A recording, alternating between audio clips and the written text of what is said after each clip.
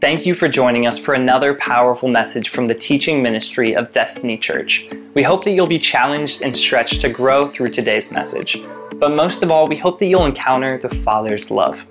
If you're in the greater Mobile Bay area, please join us for our weekend worship celebration. Or if you're looking for a church family excited for a revival, please come join us in bringing heaven to earth.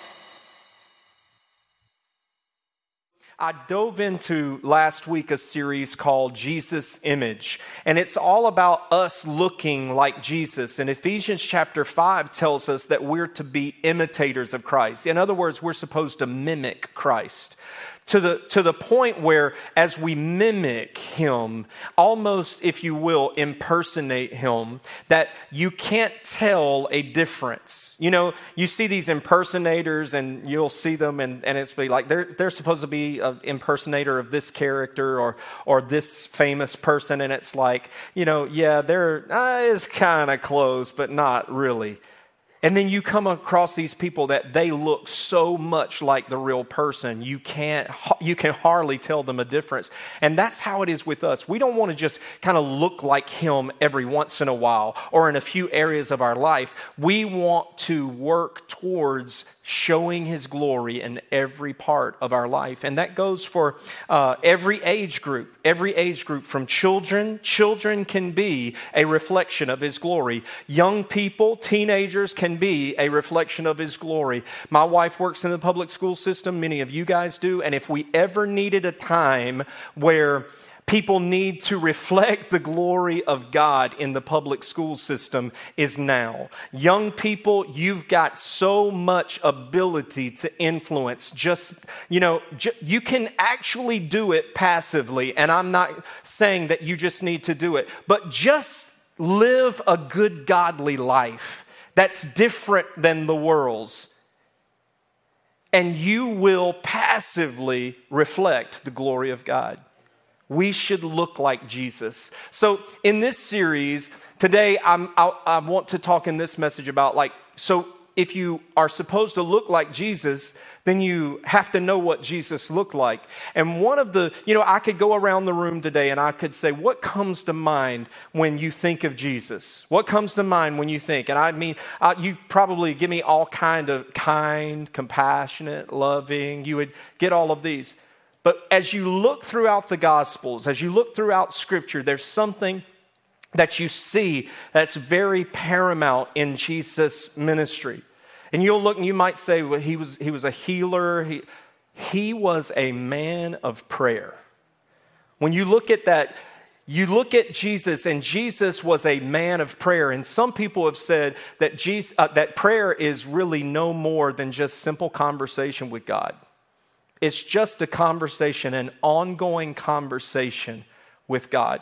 And I can't think of a simpler definition than that. Prayer is a conversation. Prayer is a relationship. And the problem is that so many people look at prayer as an event. You follow me? Y'all help me preach a little bit this morning, all right? The more you help me preach, the shorter I might be. The quieter you are, the longer I might be, So everybody doesn't feel like you, though. But the problem is that many times we do look at prayer as an event. Like, I have to go pray. Like, man, I'm telling you, you can pray right now. Y'all have heard me say before, they never took prayer out of school for me. I'm like, I was a believer throughout most of my high school years and college years. They never took prayer out of school for me. I mean, I prayed over my math tests. All the math tests I prayed over, Some of my English ones, I had to pray over those. No, but I'm serious. It's a lifestyle of prayer. And, I just want you to look at this, that imitators of Jesus know the importance of prayer. Like, if you are an imitator of him, if you truly strive to be like Jesus, then you know the importance of prayer just by looking at his life. And you know that prayer wasn't an event for him. And I want you to look at this. Don't think of yourself as having a prayer life. Think of yourself as living a life of prayer. Because so many people are like, well, how's your prayer life doing? Like, how's your spiritual life doing? Listen, can I tell you, you don't have a spiritual life. We live in the Spirit. We don't have a section of our life that's our spiritual life and a section of our life that's another life. Your whole life is spiritual. It's spiritually light or it's spiritually dark. You know, I speak Jesus in the darkness, you know. I speak Jesus in the light. I speak Jesus over every situation. So imitators of Jesus, if we're going to follow our Creator, if we're going to follow the one who thought us up, the author and the finisher of our life, then we're created in His image. So if He's a person of prayer, what are we supposed to be? People of prayer. We're supposed to live a lifestyle of prayer. I don't know about you, and there's no way I can cover prayer in one message. So I'm going to cover caveats of it in this message. And so, you know, I don't know about you, but I was raised in a church, and I always felt inadequate when it came to prayer. Because I would hear these people pray like, man, they prayed for an hour. Some people would pray for 3 hours. And I'm like, you know, y'all might be in this room today, but I'm telling y'all, I ain't never prayed for 3 hours in my life. I'm not saying that, I know Erica's done it. I know she has. I ain't even looking over there at her. But you know what? I was raised under this place where, like, if you don't pray for a certain length of time, if you don't pray in a certain way, then you don't measure up, or God's not pleased, or you're not doing it enough. And there was one time in my life, I don't know when it came, but I got delivered from that, at least that part of the spirit of religion, and it just lifted off of me. And God's like, I just want to talk to you whenever I want to talk to you. And you can talk to me whenever you want to talk to me. And I went from understanding prayer as an event to prayer as a lifestyle. I'm telling you what, man, there are big conversations that I'm in. I'm like, I'm praying right now. I'm listening to the person and I'm praying right now because I'm praying for wisdom. I'm praying, you know, for protection. I'm praying, you know, in whatever situation. I'll wake up at 3 a.m. and I'll pray for my kids. And I don't know when I stopped praying. It may have only lasted a minute. But I just remember I woke up and they were on my mind and I prayed over them right then. And so it's a lifestyle of prayer. And when we look at Jesus, I want us to look at just a few things at how Jesus prayed. He prayed often. The scripture says that He often withdrew and He went into the wilderness for a time of prayer. So He prayed often. Prayer is not one of those events that you have to make time for. And I get it. There is time that we make for prayer. There have been times where I've felt the unction of the Holy Spirit. In other words, the compelling of the Holy Spirit that said, I want you to find a place, pull over, and get in a posture of prayer that's not the posture that you're in right now. When God speaks to us like that, we should be obedient to that. But God doesn't speak to me like that all the time, and I don't always pray like that. But I pray often, and sometimes it's a minute, sometimes it's 5 minutes, sometimes it's 30 minutes, sometimes it's here, there, and everywhere throughout the day. Another way Jesus prayed, He prayed for others. Like all throughout His ministry, you see Him praying for others. And He says, I pray that they will be one, just as the Father and I are one, that you're in me, Father, and I am in you. He prays for unity for us. He's always praying for us. And listen to me. This is getting a little ahead of myself. I'll share this scripture here in a minute. But he didn't stop praying. He's still praying right now for you and me, interceding for you and me right now, situations that we go through. He prayed for children. He prayed for believers. He prayed for non-believers. Believe it or not, you can pray for non-believers, and people who are not Christians can experience miracles. He prayed for others, but He also prayed alone. There were times where he knew, I need to get alone and get by myself. And rising very early in the morning while it was still dark, Jesus went out to a desolate place and there he prayed. He knew the value in getting alone with God. All the distractions, getting rid of the TV, getting rid of the cell phones, getting rid of, other people. And I'm just telling you, like this morning I was talking to our volunteers and I was talking about, you can tell a lot about people by the way they pray. This is not to be judgmental, it's just observatory. And, there are times where I can pray with certain people certain ways, but I can't pray with those people in other ways because they can't handle that kind of prayer. Y'all get what I'm talking about? Like they can't get praying in the Holy Ghost prayer. They are not there. They're like, yeah, that freaks me out. And I don't even know if I believe in that. And it's like, that's fine. But there's a place of prayer that you can go where the scripture says, I ain't making this up, the scripture says it, that there is a place in prayer when the Holy Spirit will take over and we will pray with groanings that we can't understand. That's weird, man, but it's scripture. I don't know why God does it the way he does, but I'm not God and I can't tell him what to do and how to be. But we'll begin to pray in groanings and utterances that only God the Father, and I'm telling you what, it's a beautiful prayer because the enemy cannot decipher that kind of prayer. The enemy can hear an English prayer and begin to wage wars, but the enemy cannot understand prayer. When we get into this place of we are praying and we are groaning in the Holy Spirit, if you don't believe me, it's in the scripture. But when we begin to pray in that, the enemy's like, what? It just went dark. It just went covert. It just went stealth. I don't know what's happening here. I don't know what they're saying. I can't understand this. How can I wage a weapon against something that I don't understand or I don't know what's going on? Come on. Is that not good? And so he prayed alone. He knew the value of praying alone, but he also prayed with others.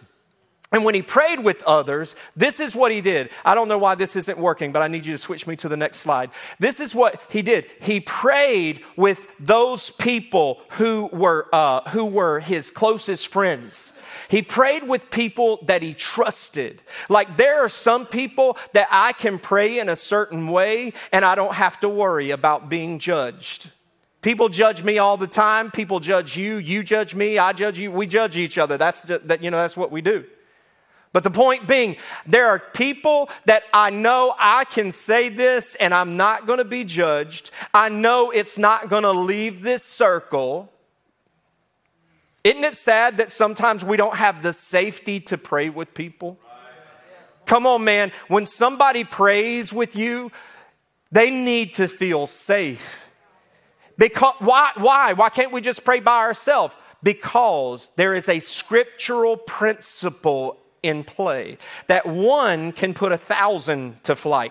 Two exponentially can put 10,000 to flight. There is strength in numbers. Ecclesiastes says that 2 is better than 1. 3 is better than 2. The scripture says that a 3-stranded cord is not easily broken. Anybody with a little bit of common sense knows that the stronger the cord, the rope is, the more lines are woven together. There is a power in praying with people. The scripture says where 2 or 3 are gathered in my name and they ask anything is what the scripture says, that it can be done for them. And so there's value in people being able to pray with one another. So Jesus prayed alone and he prayed with his closest friends. Jesus also demanded that the house of God be a house of prayer. Like, he didn't say that the house of God needs to be a house of worship. Now, we just did what I enjoyed, the worship time this morning. I'm a worshiper. But he didn't say it should be a house of worship.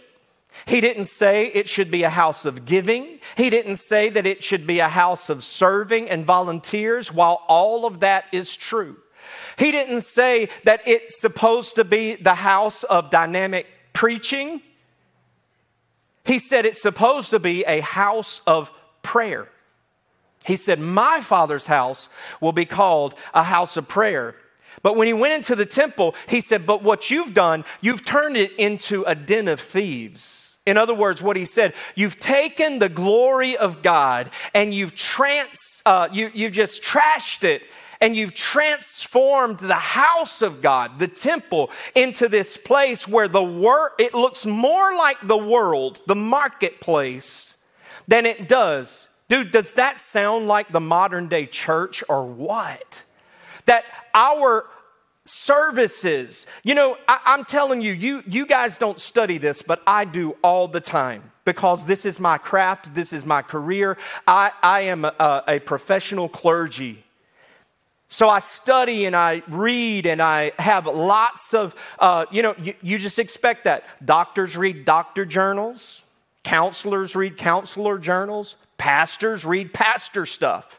And I cannot tell you how many things that are out there that are trying to teach our pastors business principles when it comes to operating a church. Like we're supposed to, in the way we treat people, take on the business principles of everything from the Ritz-Carlton Hotel, which you can learn some great stuff from that, to Chick-fil-A, which you can learn some great stuff from that. But I'm telling you, Jesus said, although all those things are great, anything that is a house of God that does not have a house, that cannot be called a house of prayer or a foundation of prayer, it's a farce.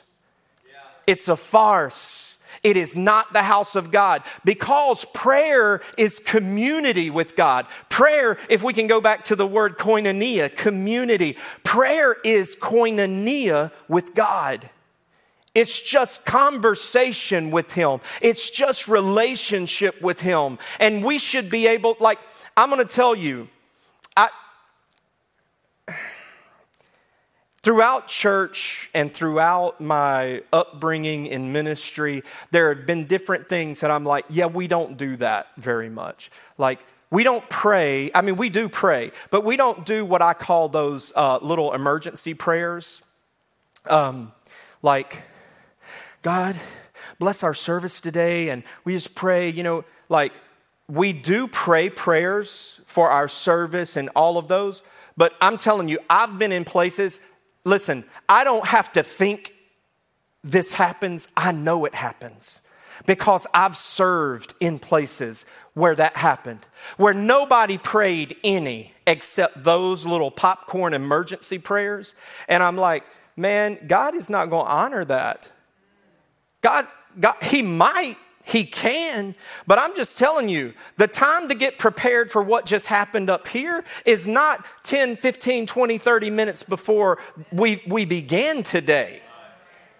The time for any ministry really in our house is not the gathering which every week we call rally, where we rally all of our team members together. And yes, we do focus. What's our focus for the day? What's God speaking to the house today? But hopefully that's not the only time that we are thinking about our ministry and destiny. And if it is, stop that. Can I just encourage you to ramp it up to another level? Because God works through relationship.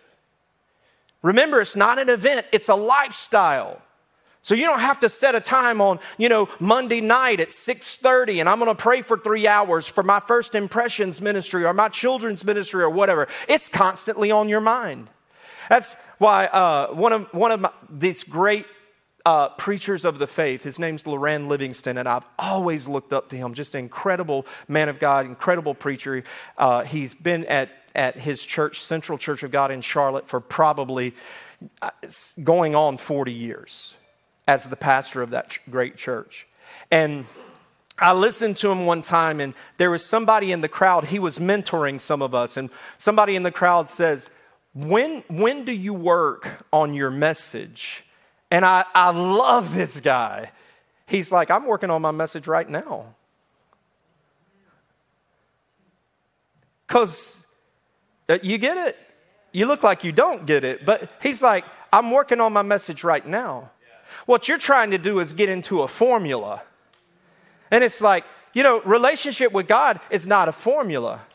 Like right now, the Lord is speaking some things to me about my message Sunday is what he was saying. He's like, I've heard you guys say some things and it lines up with what I'm speaking to my church on Sunday. So he's like, I'm preparing right now.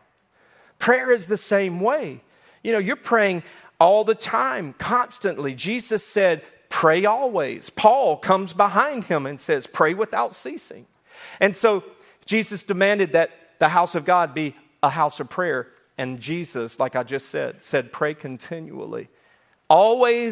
He always lives to make intercession for us. So not only does he say we should pray continually, he's praying continually. Remember earlier in the message I said, you know, he didn't just pray for us while he was on the earth. He is praying for you and me right now. Why does he have to do that? Because there's a devil that hates you. John 10:10 says that he comes to kill, steal, and destroy. He has weapons formed against you, waged against you. And the enemy is constantly, he's called the accuser of the brotherhood, the brethren, the brothers, the saints.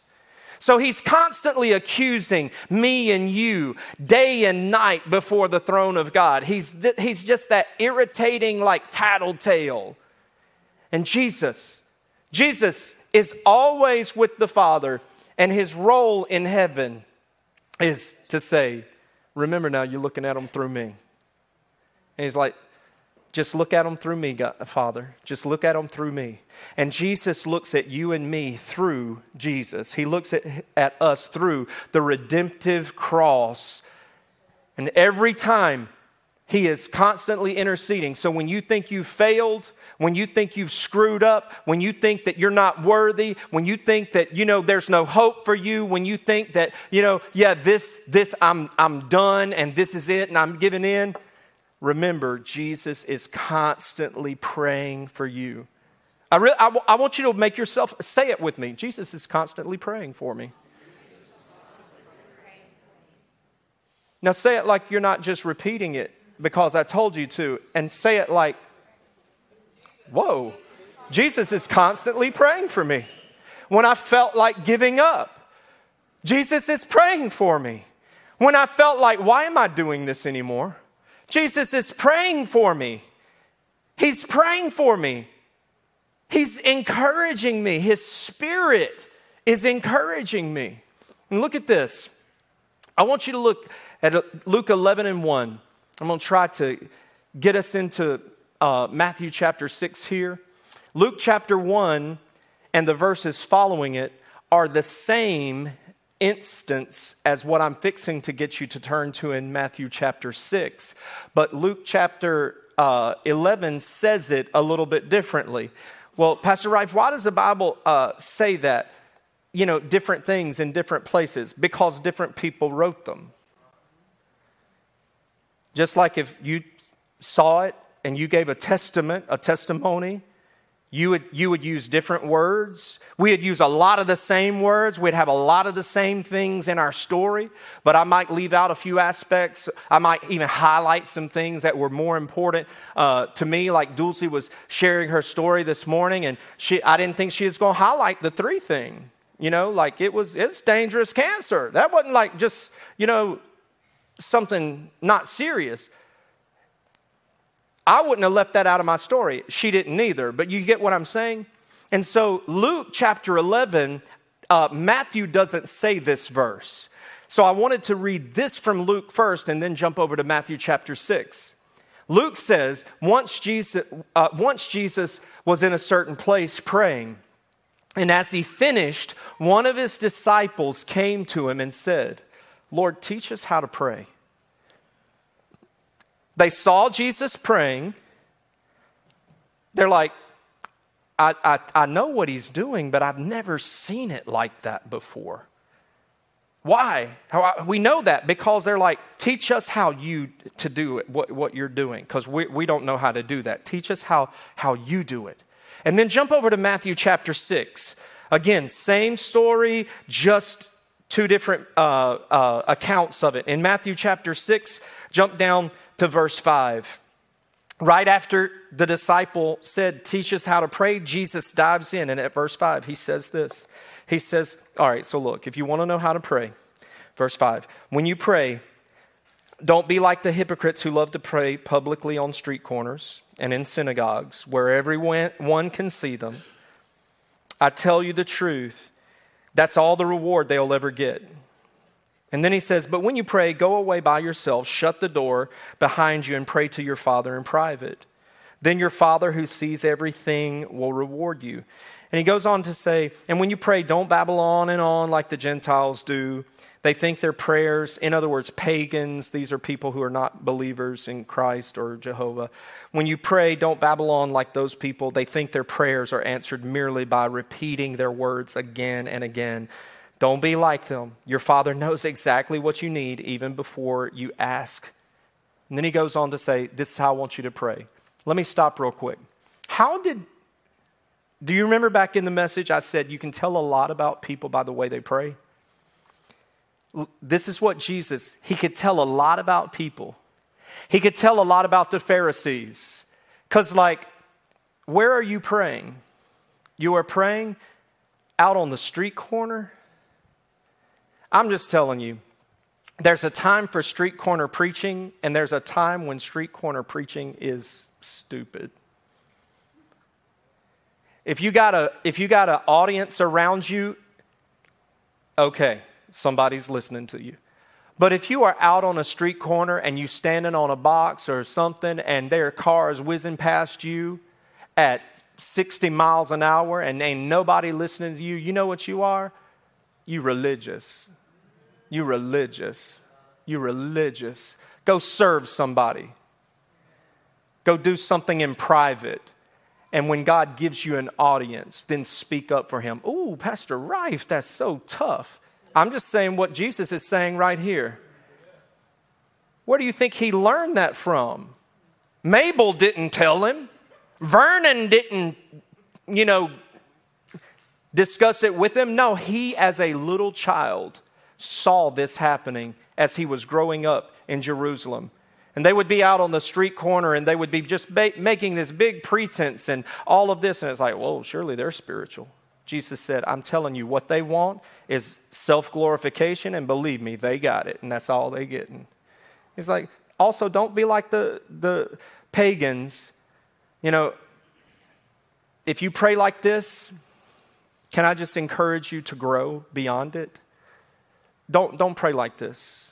Oh, Jesus, God, we just come to you, Jesus, in the name of Jesus today, Jesus. We come to you in Jesus' name. And Jesus, by the power in your mighty name, Jesus. Now, y'all looking at me like you ain't ever heard anybody pray like that. Don't be looking at me in line. I know you have. I know you have. That's a person that, one of two things. They either have a religious spirit or they have not, they're super elementary in their understanding of prayer. My dad used to pray that way.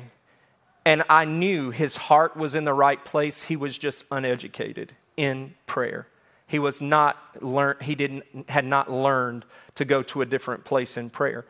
Jesus says, don't do that over and over. Don't, Lord, I need you to help me with my house payment, Lord. Lord, I need you to help me with my house payment, Lord. I need you to help me with the interest on that house payment, Lord. Lord, I need you to help me make this month's rent. Enough. He knows that. Bring your need to him, confess your need to him, and then trust the Lord over that. And then he gets down to this part. He says, this is how I want you to pray. He says in verse 9, our Father in heaven, may your name be kept holy. May your kingdom come soon. May your will be done on earth as it is in heaven. Give us today the food we need and forgive us of our sins as we've forgiven those who sin against us. And don't let us yield to temptation, but rescue us from the evil one. And then he goes on to say that if you forgive those who sin against you, your heavenly Father will forgive you. But if you don't and you refuse, in other words, if you're out there harboring bitterness, I'm telling you, your prayers are dammed up. Can I say it again? If you are out there and you are harboring bitterness, against anybody, even people you don't know, people groups, homosexuals, transgenders, people of a different race, people of a different religion. If you harbor that kind of bitterness, that is not, you're damming up the blessing that God is wanting to get to you. You're damming up, you're putting a blockage. It's like your heart, and you got arteries in there.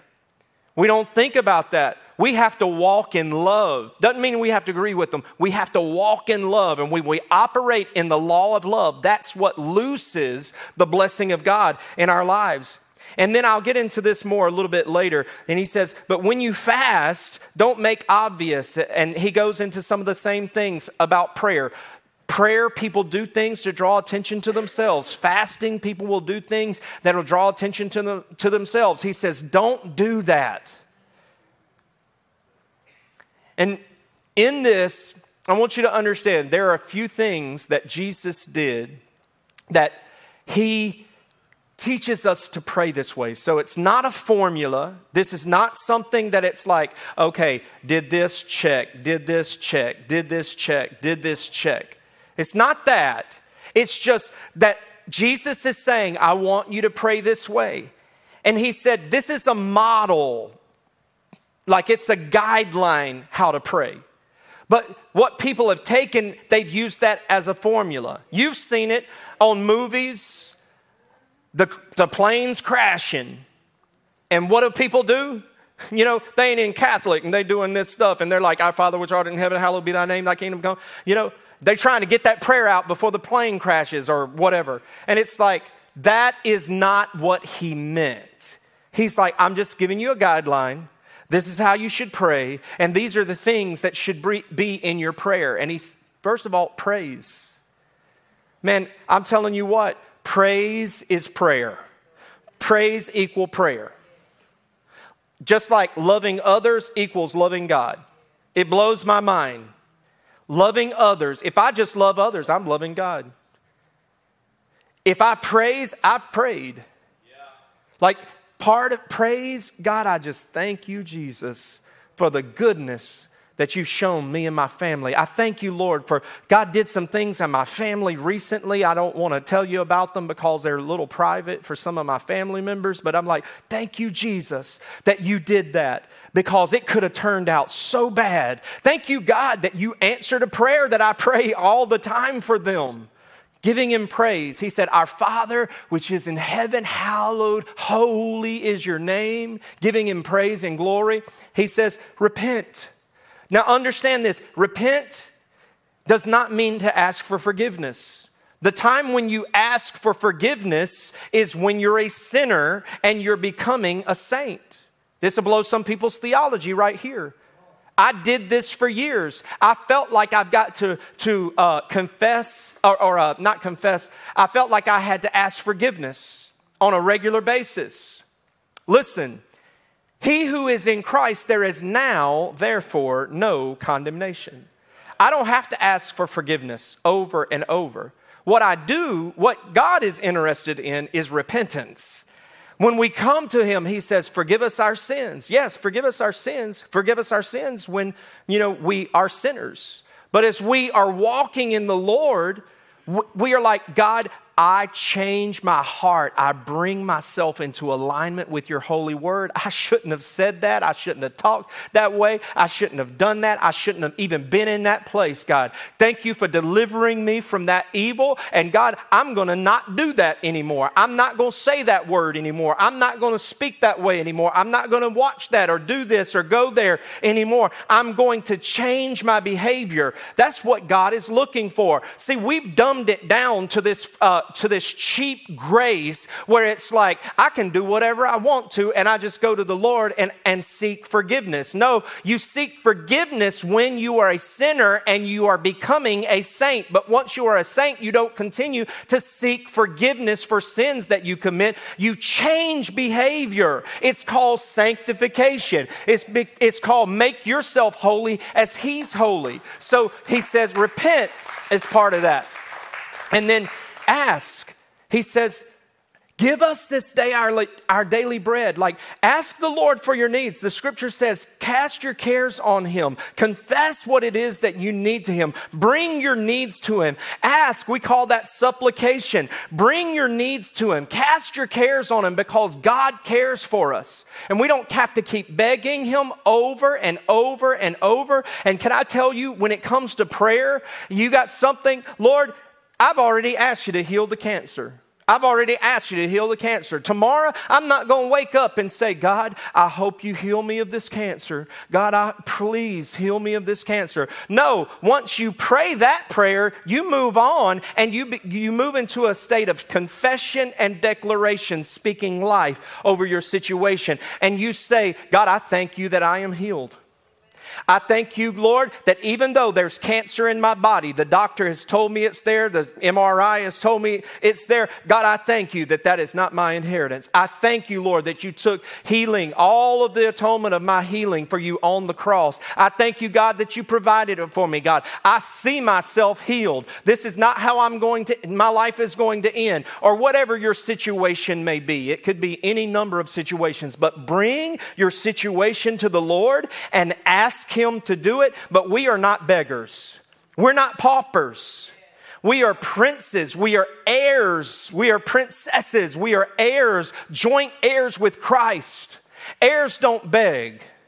Heirs know what their inheritance is. They know what's afforded to them by their father. They know what is at their disposal, what resources. So I want to encourage you, if we're going to be like Jesus, if we're going to reflect his image, stop asking Jesus for things that he's already promised you and has already, you've taken it. It's before him. It's on his desk. If I can just use my wife as an example. This is probably going to be a little bit of a negative but humorous example. She'll tell me stuff, and she'll tell me a dozen times. And, and I'm sure there's a funny meme out there. Y'all women are going to send me after church about it. But, but she'll write me Post-it notes. If she really gets serious about it, she'll put one on my mirror in my bathroom. It's like boom right there in my underwear drawer. It's just like you just find these reminders everywhere. We don't have to do that with Jesus, because I'm going to get to it. I'm going to get to it. I promise you, I'm not going to let you down. I will get to it. It might not be when you want, but I am going to get to it. That's how the Lord is. He's going to get to it. He's going to get to it. I promise you. And look at this. He says, yield. Don't yield to temptation, but yield to God.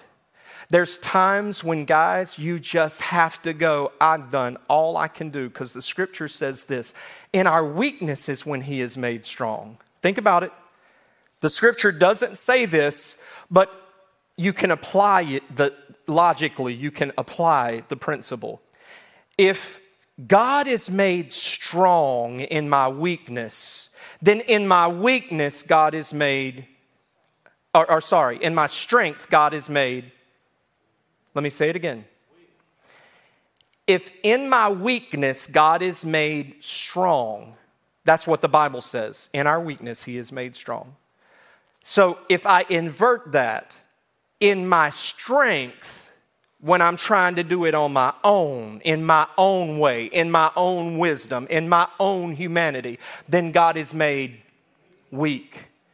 God can't work when you keep trying to work it out yourself. There comes a time when you go, God, I have done all that I can do, and if you want me to do more, tell me, but I release it into your hands. This is something that the Lord knew very well. This is one of the last things that I'll share with you. Jesus knows that God's will is the ultimate and perfect answer to your prayers.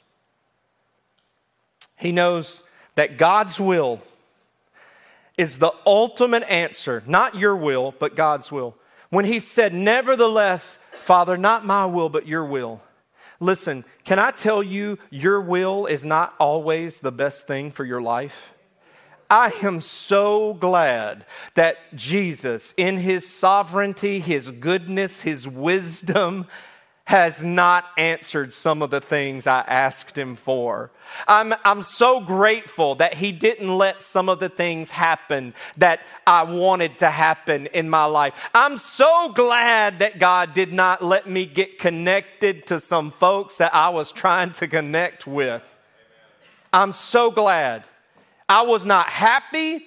I was ticked off with God at the time.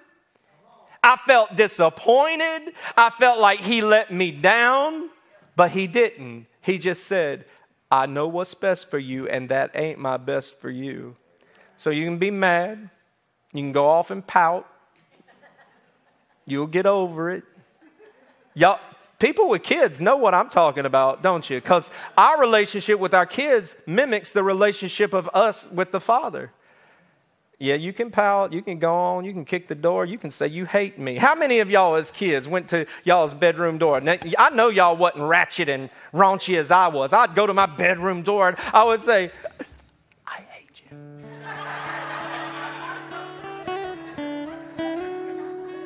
I didn't hate them. I loved my mama and daddy. You know, God knows we get ticked off. God knows we get upset with him. But he loves us so much that he will let us get upset with him. He'll let us be upset. Because he's like, I know you don't mean that. As a matter of fact, Jesus is like, they don't mean that. They just talking. You know, he's always had that attitude. Holy Spirit, you need to go work on him. He's so loving like that. And so how can we activate the message? Then start to pray that way. Like if you don't do that, it's like start to pray that way. Like don't minimize your prayer, your life of prayer. Because remember, you don't have a prayer life. You got a lifestyle of prayer. So don't minimize your lifestyle of prayer to just asking for things. I love it when my kids just want to talk to me for me. You know, we all go through that phase, mostly when they're in college or younger. And they're like, Dad, Savannah, I could hear her say, Daddy,